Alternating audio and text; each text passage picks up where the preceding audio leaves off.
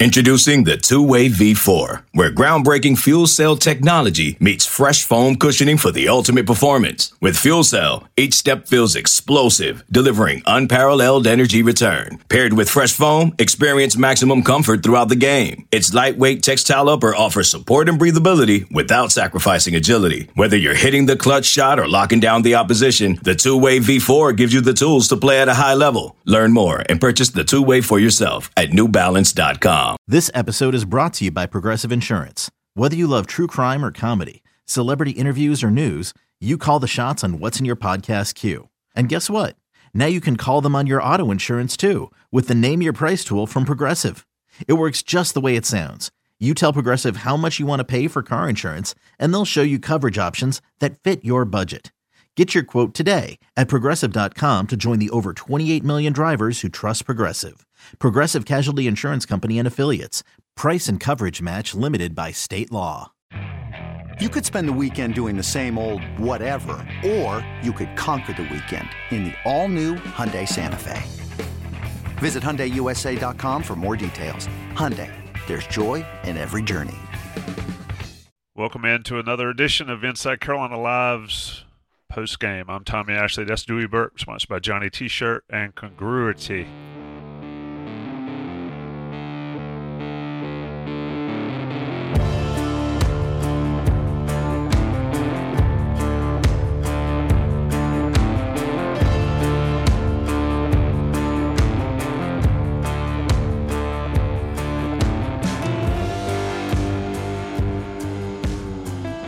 Dewey Burke joining. A little early out there in the I guess in the mountain region for Dewey, but props for him to get this game watched and get on here with us. And shout out to the 260 plus people that are already in the chat. 65-55 Dewey, and I'll say probably the most impressive North Carolina defensive performance I've seen in a good while, holding the Tigers scoreless over the last 5 minutes to do it. Your overall thoughts? Yeah, it's a gutty win. I was really paying close attention under that 4-minute timeout to see how our defensive possessions were and if we could stack really good defensive possessions over and over. And even the foul they called on Mondo, which ultimately PJ Ryan missed the free throws anyway, but even that I thought was a pretty good possession defensively. So I was really happy with the way they guarded there down the stretch when it was a one-possession game. And, that was more of a fight than a game. 65-55 was like watching an old Big East game, from when I was growing up. We won the rebound battle, shot it a little bit better than them. I thought Armando, maybe the best he's been all year. He took the challenge, against PJ Hall, and I thought rose to the occasion and was great. Was closer to the old Armando, as we've been saying. So great road win, gutty. Love to go down there and start the weekend with a win. Let's stay here and talk about Baycott. I mean, he's been guaranteed 14, 15, and 10 or 11, seems like his entire career. But I thought, to your point today, against P.J. Hall and Shefflin, who that kid can play. I mean, that kid is a classic YMCA kick your ass player. But Baycott to go up against those two and have the game he did, 14 and 16, had 6 for 11, had a few fouls. The 3 assists I thought were sharp from Baycott. Just sort of speak to his ability to deal with the double teams. He looked a lot better doing that today than he has in the past. Maybe some growth there for the big man. He did, and it wasn't out of a double team, but made a great assist to RJ on the little UCLA cut back door there late for the layup, which was really nice.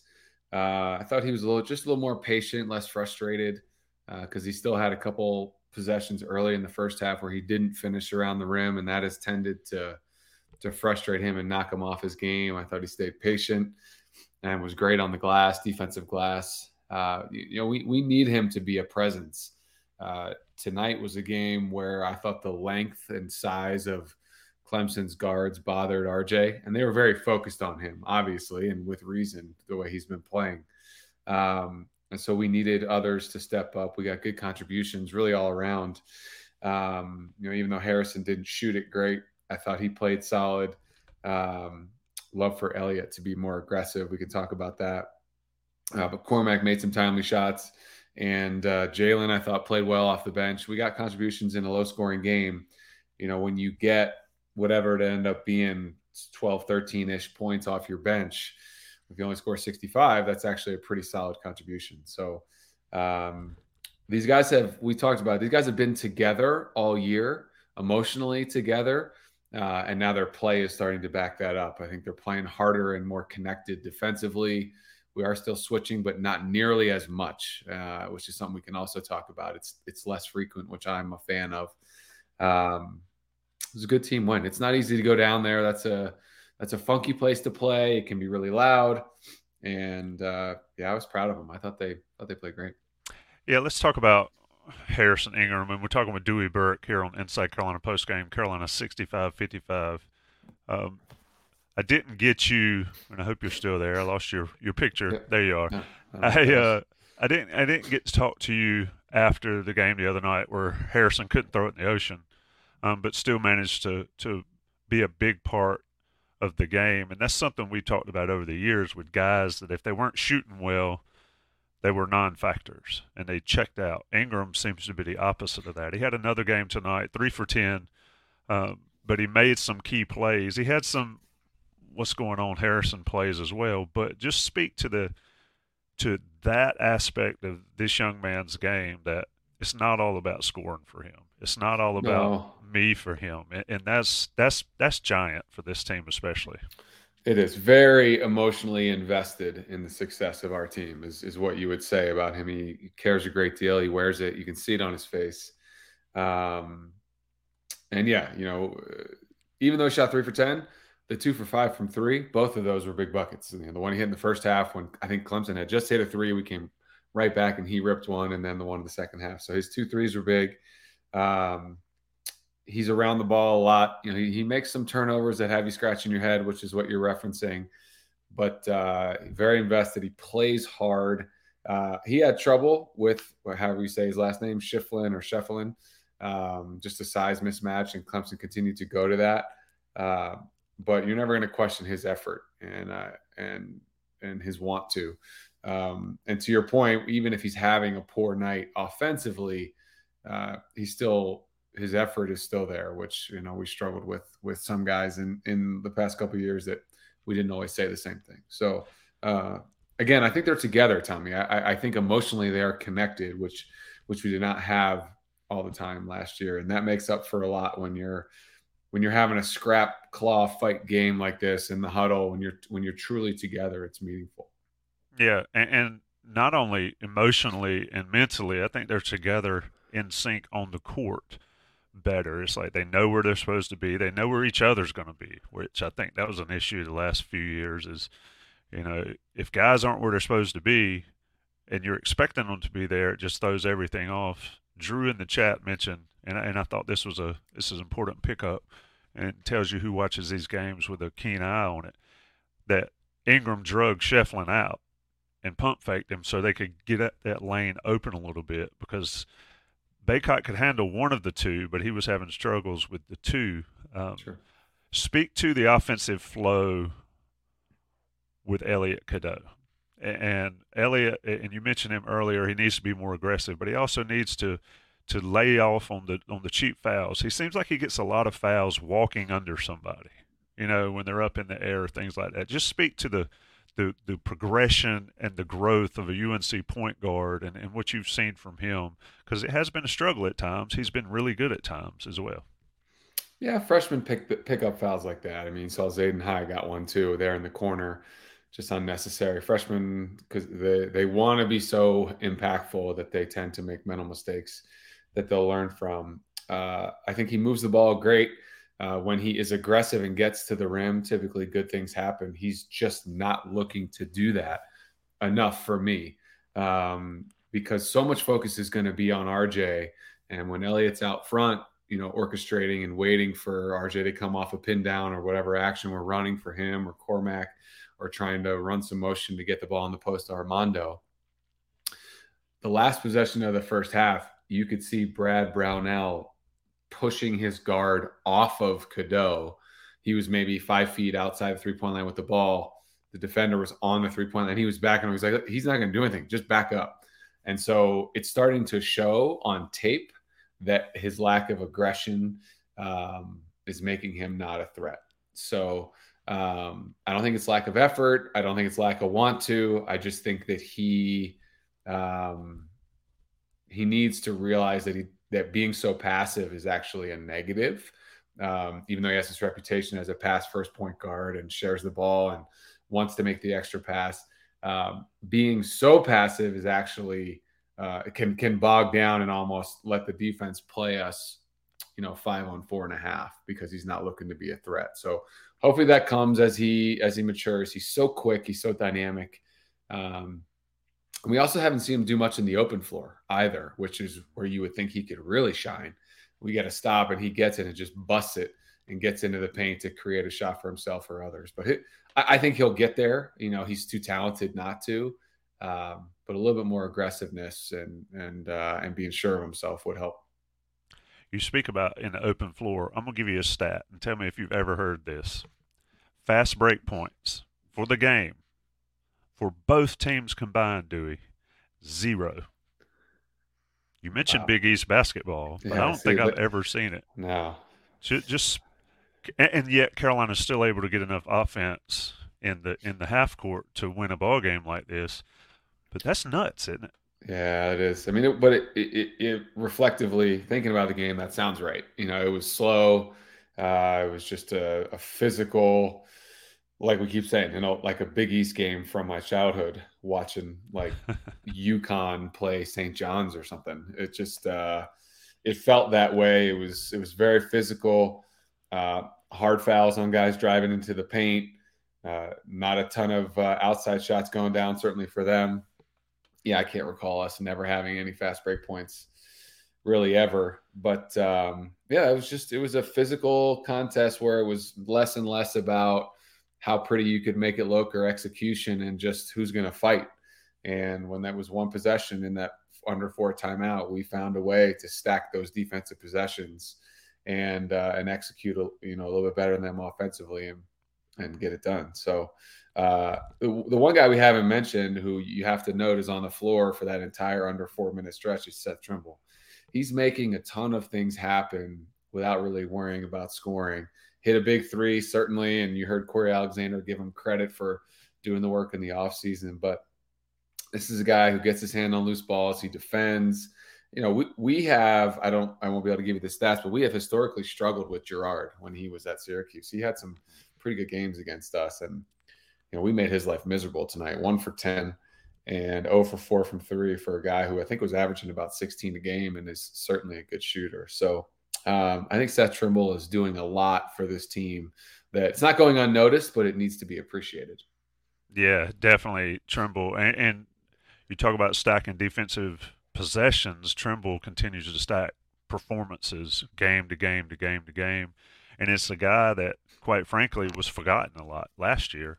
And he's become a major part of this. And I said it earlier, maybe last podcast, especially in the light of Cadeau's process of growth and struggles and things like that. Trimble has become a guy that can sort of help that. And Cadeau's going to be great and has the ability to flash great. But freshman ACC point guard for North Carolina is tough, and it is not a thing. Now, we talked about Cormac Ryan, and we've talked about his ability to shoot it, and he hasn't been shooting it well.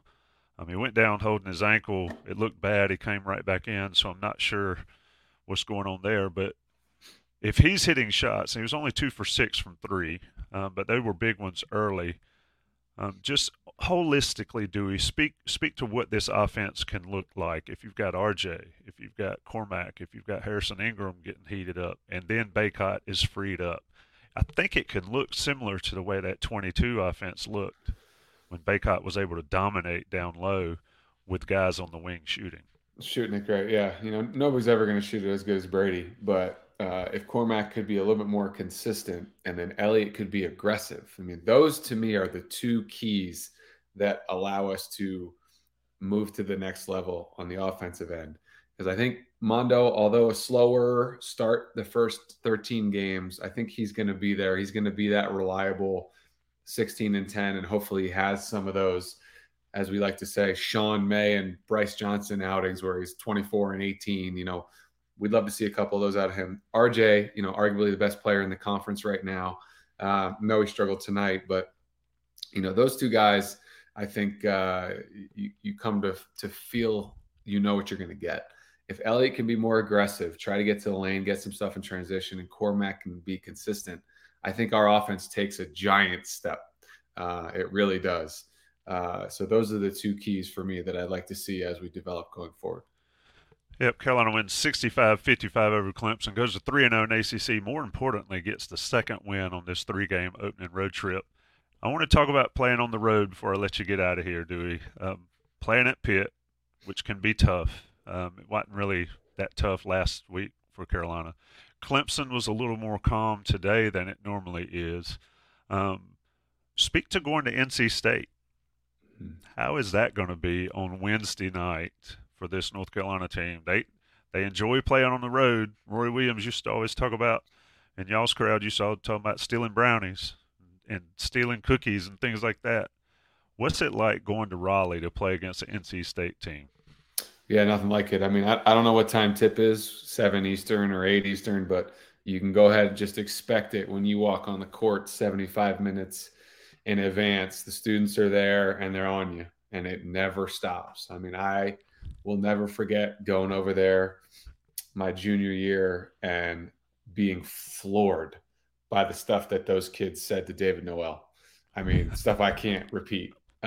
Just blew my mind. I said, I can't believe this happens. And we had already been to Kentucky.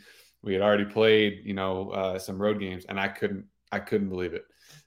So it's a rowdy environment. There's no love lost. Everybody knows, and we've talked about it, how Coach Williams felt about NC State over the years. And so, those memories and that locker room winning over there a couple times is burned in my brain. But it will be rowdy. They've got some good talent on that team.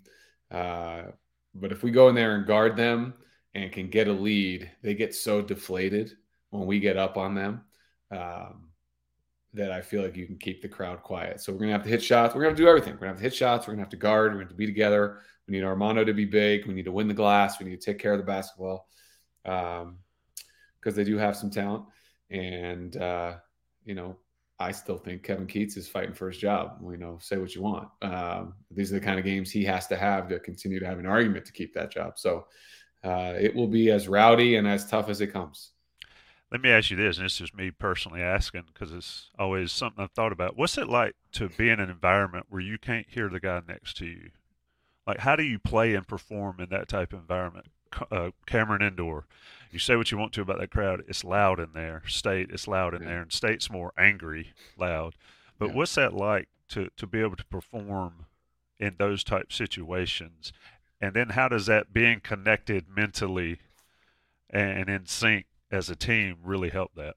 That's the thing. You go back to what we were talking about earlier, is being emotionally connected as a unit. We always had that. And so because it is so loud, those huddles are a little tighter. It's a little bit harder to hear your coaches, but you kind of feel like you're in a bunker in some ways.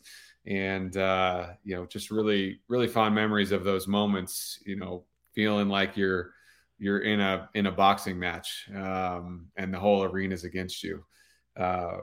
We were so fortunate when I played to have such incredible leadership, whether it was vocal and performance like a David Noel, or just by the way he played in a Tyler Hansbrough. This is a great test for this team because it will be that. It will be hard to hear the guy next to you. It's like if you make a football reference, this is when you go silent snap count and your right guard has to tap the center to snap it because you can't hear anything.